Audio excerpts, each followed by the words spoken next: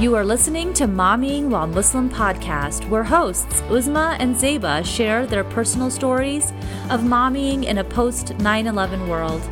This podcast is designed with the Muslim American mom in mind, so grab a cup of coffee and pull up to their table. Assalamu alaikum, everyone. Welcome to another episode of Mommying While Muslim podcast with your co-hosts Zeba Hassan and Uzma Jafri. This is Uzma. Assalamu alaikum, everyone. And this is Zeba Hassan. Assalamu alaikum. We have a very special guest with us today, Alia Salim of Facing Abuse in Community Environments, a brand new organization that Zeba and I didn't know very much about, but ended up having to learn about because it's very close to home. Welcome to the show today, Alia. Thank you so much for having me. Assalamu alaikum.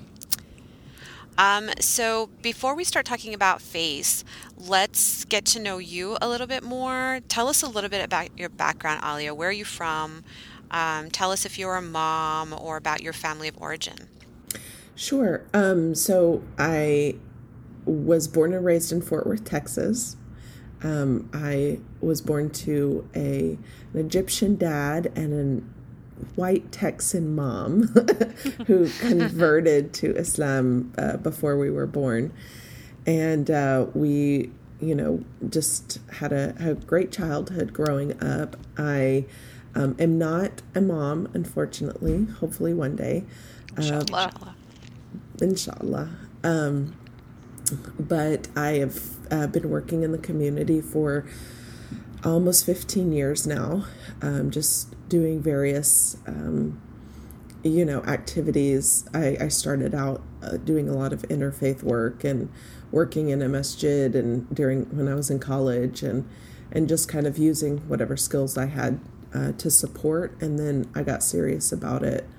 After I graduated college, I worked in corporate for a couple of years, and I was like, yeah, no, this is not where I want to be.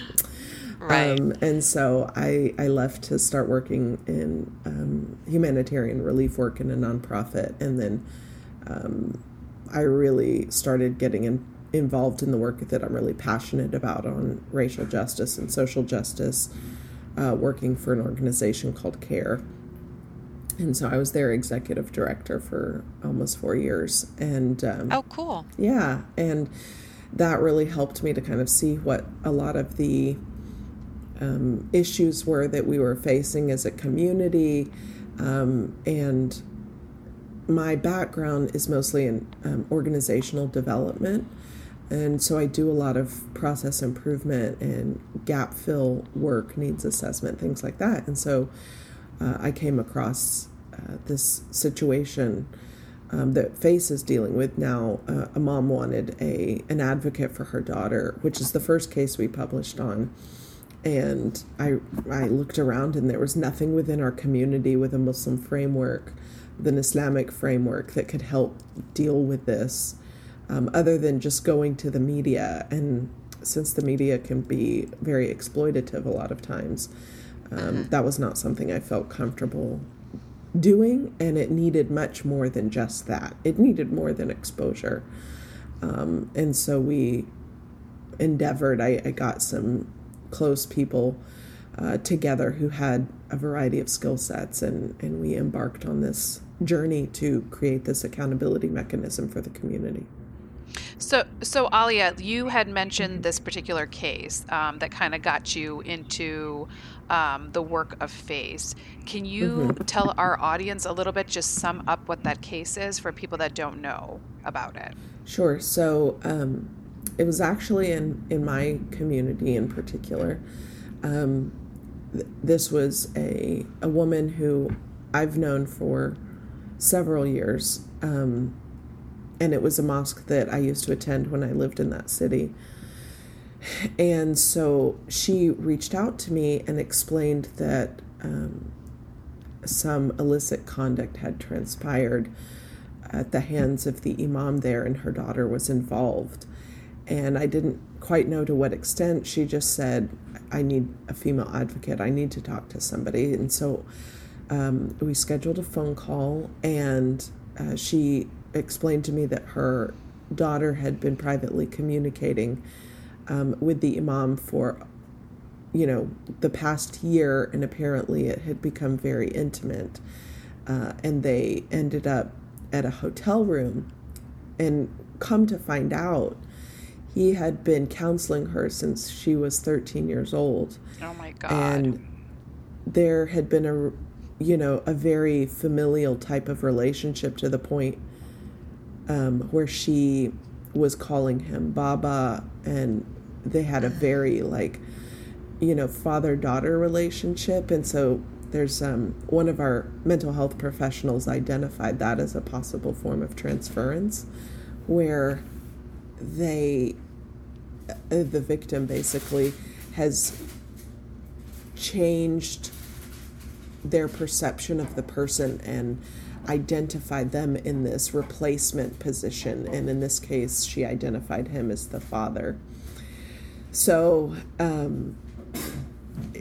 as we went on to investigate this situation,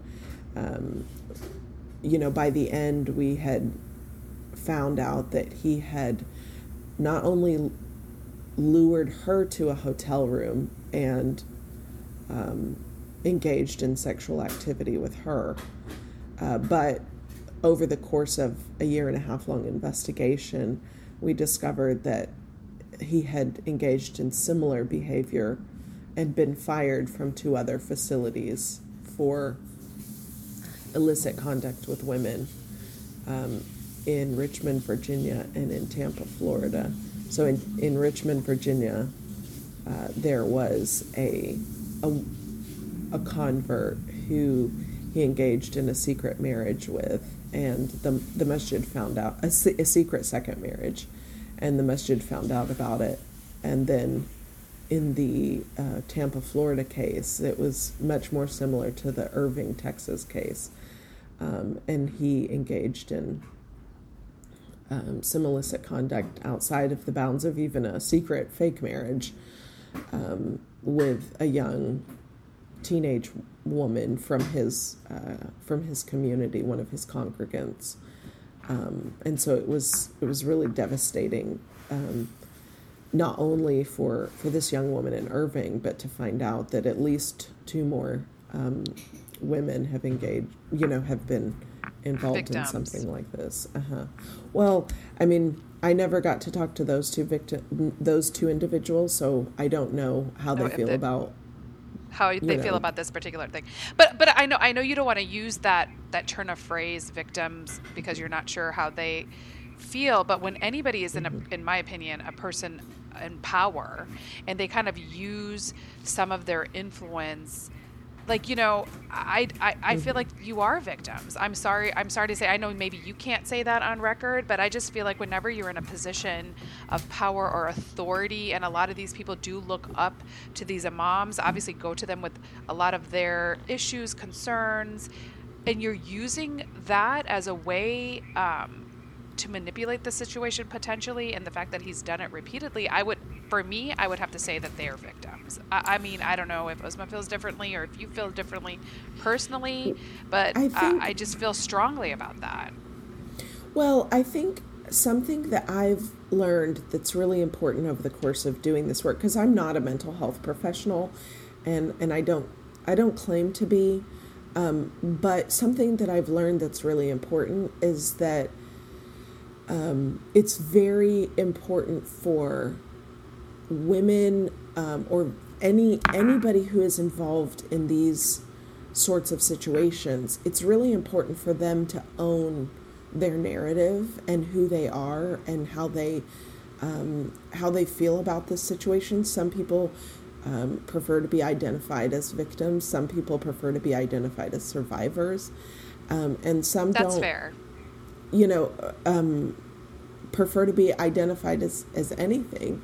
I've worked with people who are like, I don't consider myself a victim.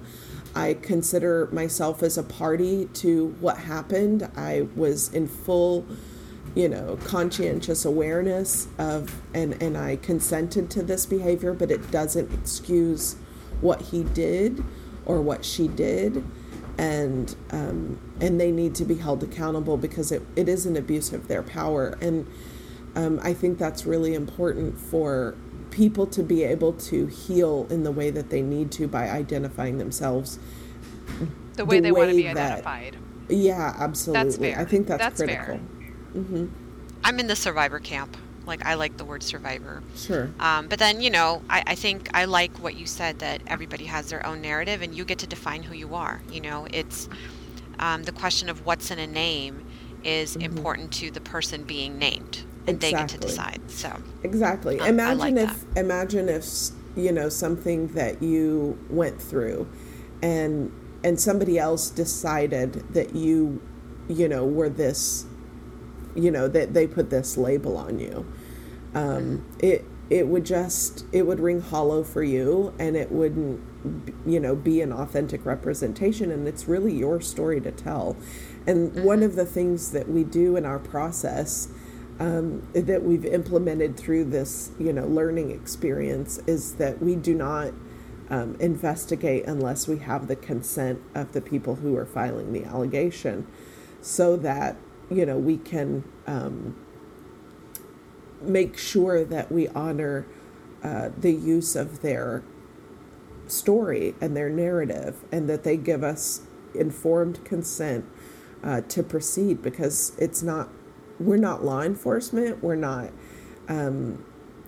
any other category than we're here to serve the community, and we're here to help be centered on victims and vulnerable communities, to try and address these issues. But it's also up to them. If they don't want this issue addressed, then it's very hard, but at the same time, it's very important that they be fully ready to engage in the risk that does come with exposing abusive, predatory, religious and community leaders, because it inevitably will has the potential to, and often does, uproot their lives, and they have to be ready for that. Most of the people who come to us are ready and understand the risks, and they're doing it because they don't want this to happen to anybody else, and which I think is very, very admirable. But I think it's important that we do center the victims and what they need in the process. You have to prioritize, the victims or the survivors' ownership over what happened to them, but also the community safety, right, at large. And so you try to help them on that process, get them the support that they need to cope with what's happening. For all of the cases that we take, we provide compensation to mental health service providers to offer them a package of sessions, so that they can, have somebody who's only for them, right? So that somebody who's victim directed. We're victim centered, but we're not victim directed. For example, we can't, once we start an investigation, once they've provided consent, if they don't want to participate, they don't have to, but it doesn't mean we're going to stop the investigation. Moving forward. Right. Yeah.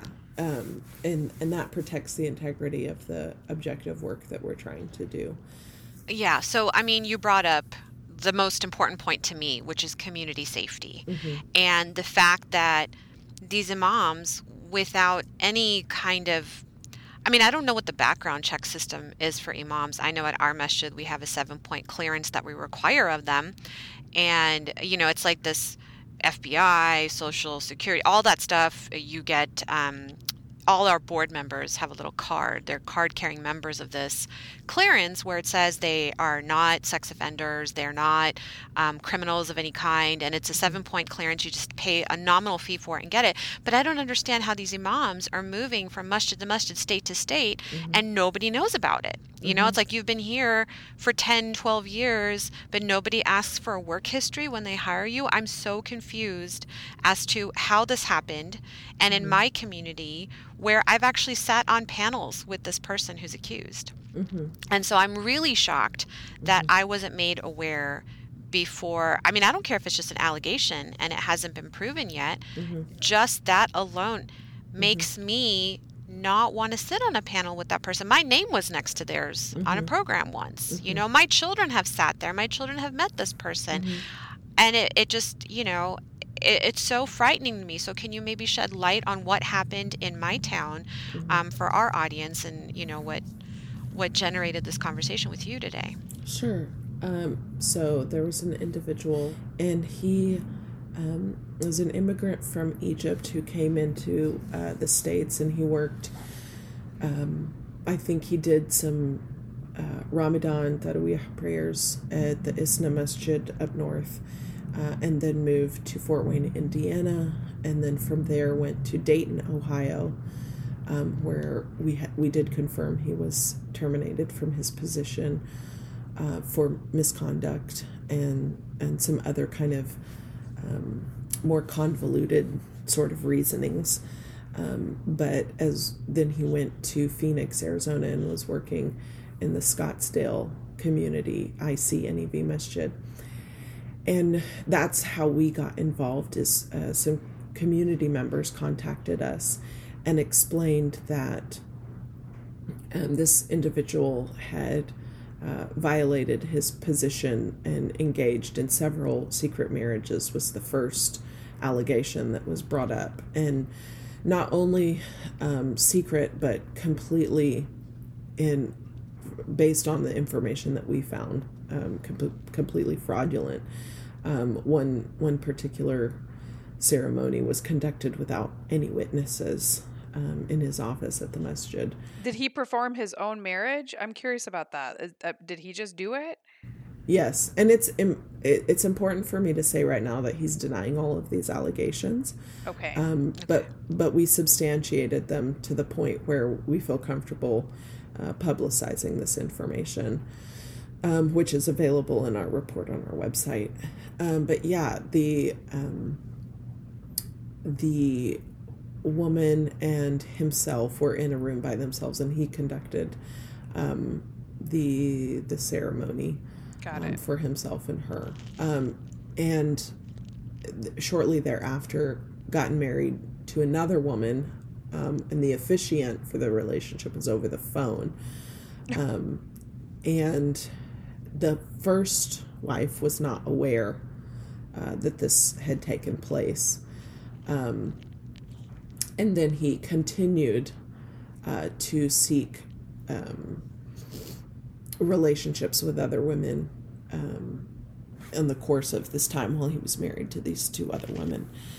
So there was a lot. That was how it first came around. Yeah, when you read the report, it's like accusation after accusation, incident after incident. It's like more stomach churning each one you read. It's like, you know, like you can't make this stuff up. I'm sorry, you know, kids don't make it up, and there's kids involved. So there's kids involved, and not only that, it's like he can deny all of the allegations, but when this many people come forward, and Absolutely. none of them are connected to the other one in any sort of official way, you know, one person came in off the street, like literally came in, not a regular masjid goer or anything like that, comes in off the street and says that he assaulted me in his apartment, you know, and she swears up and down, she swears on the Quran, she swears up and down that this happened to her, and it's not like she's not connected to any of the other ones. Well, not just that, she can describe the inside of his apartment. She can describe the inside of his apartment, all of these things,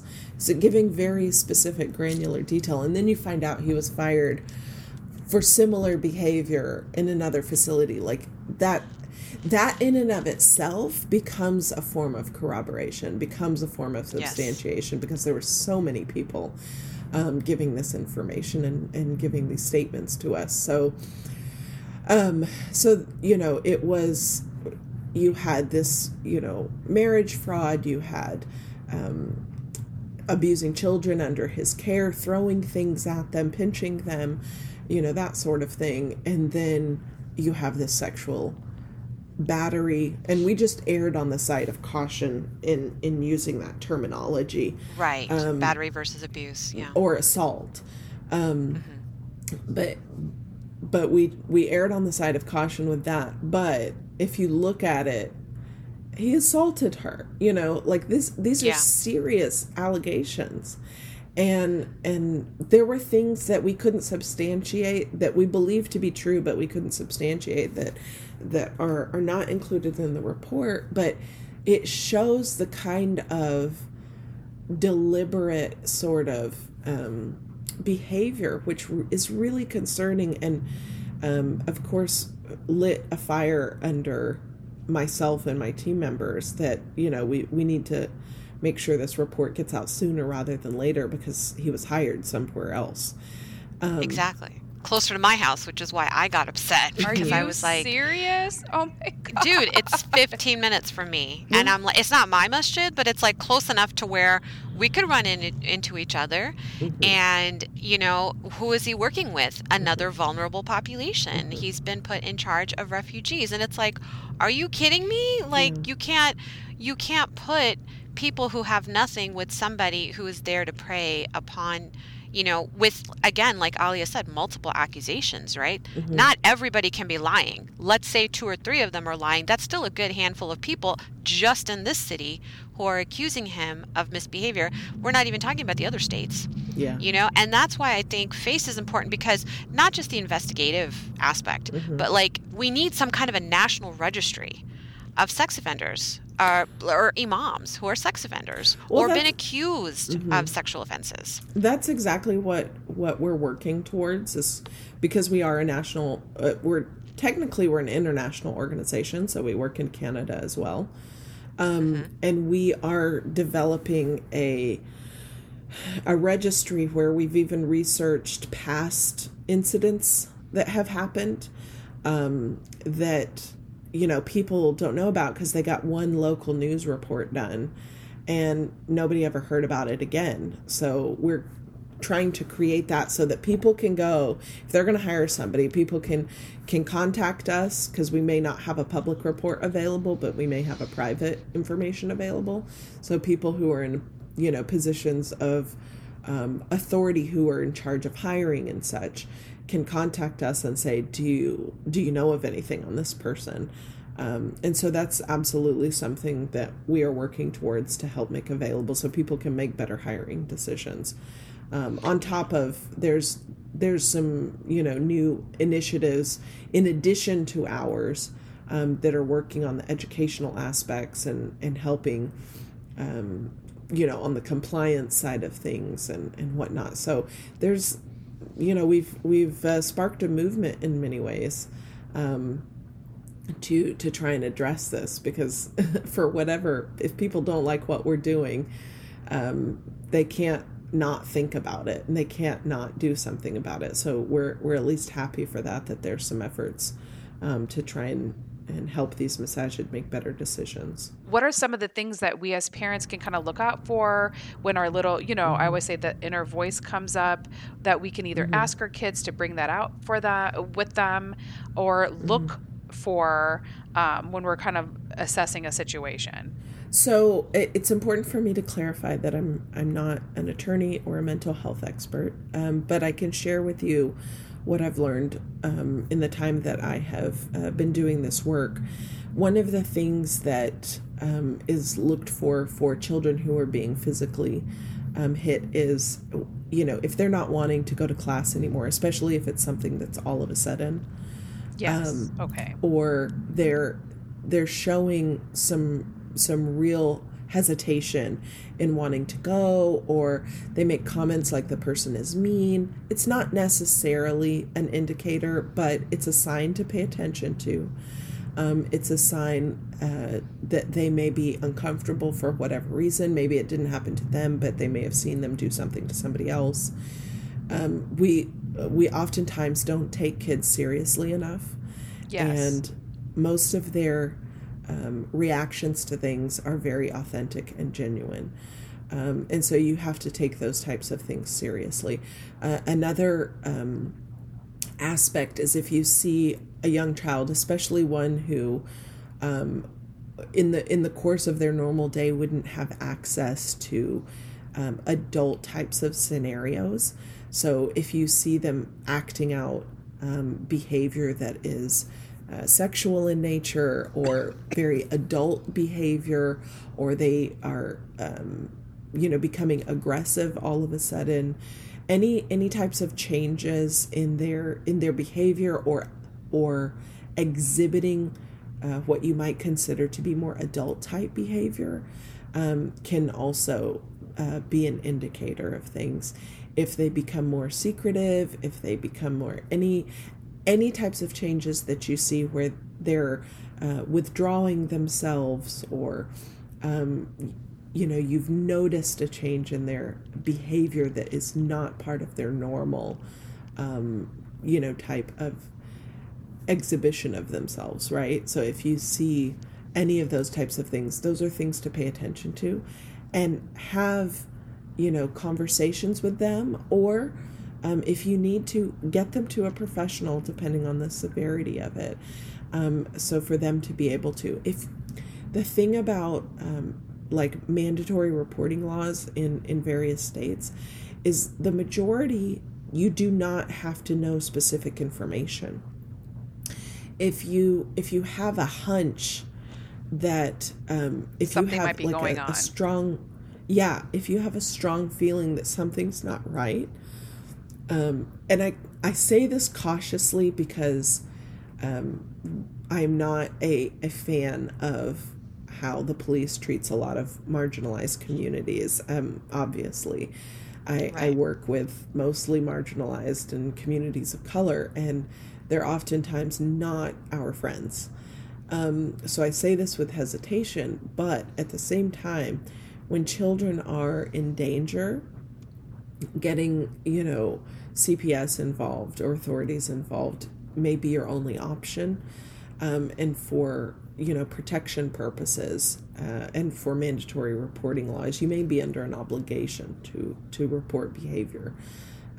So it's important for people to know that, when you see changes in your child, or you see behavior that just doesn't sit well with you, you should trust your instinct. You should, if you feel like something's wrong. The second thing that I want to say is it is not okay to hit children, especially in the course of religious instruction. It does not matter if that's how they do it, quote unquote, back home. It does not matter if that's how it's always been done. It is not okay to allow our children to be hurt and to be hit and to be pinched and to be humiliated, especially in the course of sacred instruction. That is absolutely against the prophetic model, and it is absolutely against the law. So you have to take these things seriously. I have had parents who said, I didn't report it because I didn't think it was that big of a deal, because that's how I was taught. That's how it happens back home. This person is from back home. This person, they're from a village. They don't know better. It doesn't matter. There's absolutely zero tolerance, no excuses for striking a child in any way, shape, or form, humiliating a child in any way, shape, or form. And that has to be reported and taken seriously immediately. Yeah. And as members of boards and, teachers sometimes in these Sunday schools, you are all mandatory reporters, which means that's an additional liability, I feel like, on a masjid community, which I'm like, if an imam that had been allegedly abusive in another state came to my state and I didn't know about it, I would be trying to file a civil suit against that original masjid he came from out of state or in my state, whatever it is. As a parent, I would want to prosecute that person and go after them, because you had an opportunity to prevent this from happening to my child, and you didn't do it. And so that's why I think the louder we get, the better, because I don't understand the silence of overseas. And you brought up an interesting point about maybe an imam is from a village, or maybe this is how they do it back home. So all of these patterns of imam abuses that happen in America happen because of potential cultural gaps, because of potential language barriers. Maybe there's misogyny, narcissism involved that we don't understand as Americans. I guess in some ways we do. But, if it keeps happening, I feel like the trend is maybe this whole overseas imam thing doesn't need to happen anymore. That should not be our standard, that we're importing them from other countries. We should be growing them here on our own soil, and involving more training of women imams so that our girls are not having to go to seek spiritual guidance one-on-one from a man. Like, I don't even understand. If we don't provide the resources, we're just going to perpetuate the abuse. So I think it's really important that we don't identify a demographic of person that we want to marginalize. I think there are some superb, excellent, wonderful imams who have originated from overseas. That's one thing. Yeah. The second thing is it's not just imams who abuse. It's teachers, it's men and women, it's American born, it's this problem is a human condition. This problem isn't pinpointed. So what we have to do, we certainly need more female scholars for not only for women to have access to, but for men to understand a different perspective from a different gender. We know that in our prophetic tradition, our first teacher, was Aisha radiallahu anha. So we have already in our prophetic model that women taught men and men taught women, but having female scholars gives another level of access. But females can also be abusers. This is critical, and this issue is not just on imams in particular. It's on heads of organizations. It's on teachers. It's on counselors. It runs the gamut. The issue is, in our estimation, people in positions of authority who violate their position for their own personal gain.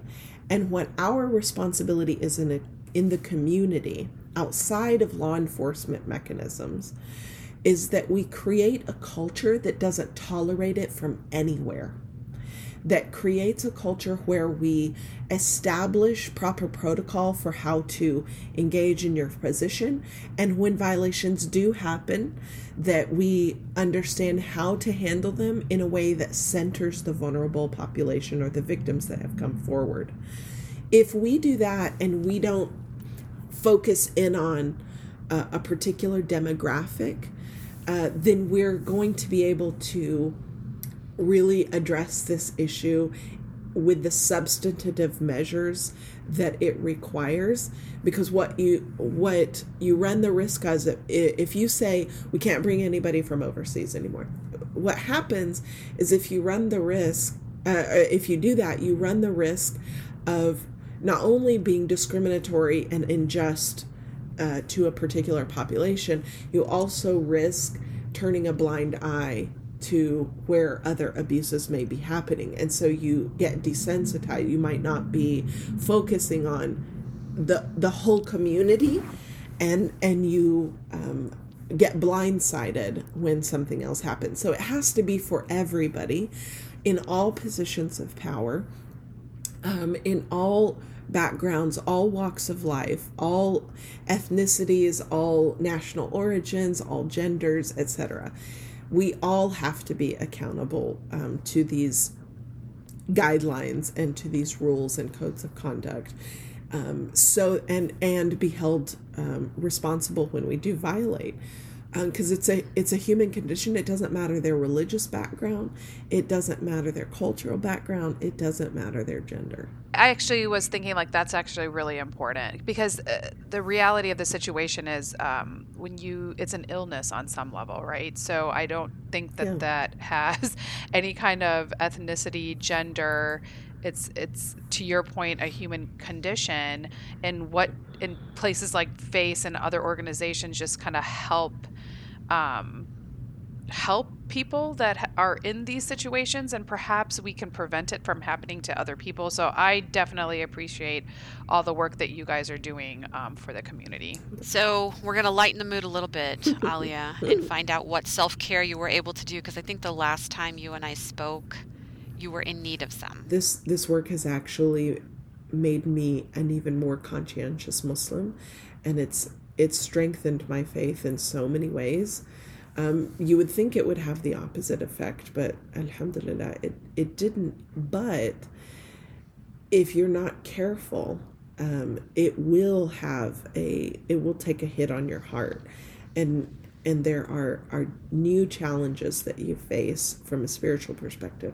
So making sure that you are centering Allah subhanahu wa ta'ala in the process, and that you are constantly checking your intentions for doing this work, and that you're constantly, trying to rid yourself of any of the negativity or the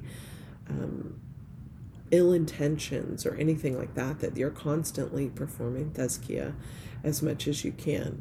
I like most your intention audit. I just definitely appreciate all the work that you do and the information that you provided for our listeners today. So thank you so much, Alia, for coming on the show. Not at all. My pleasure. Thank you so much for the opportunity, ladies.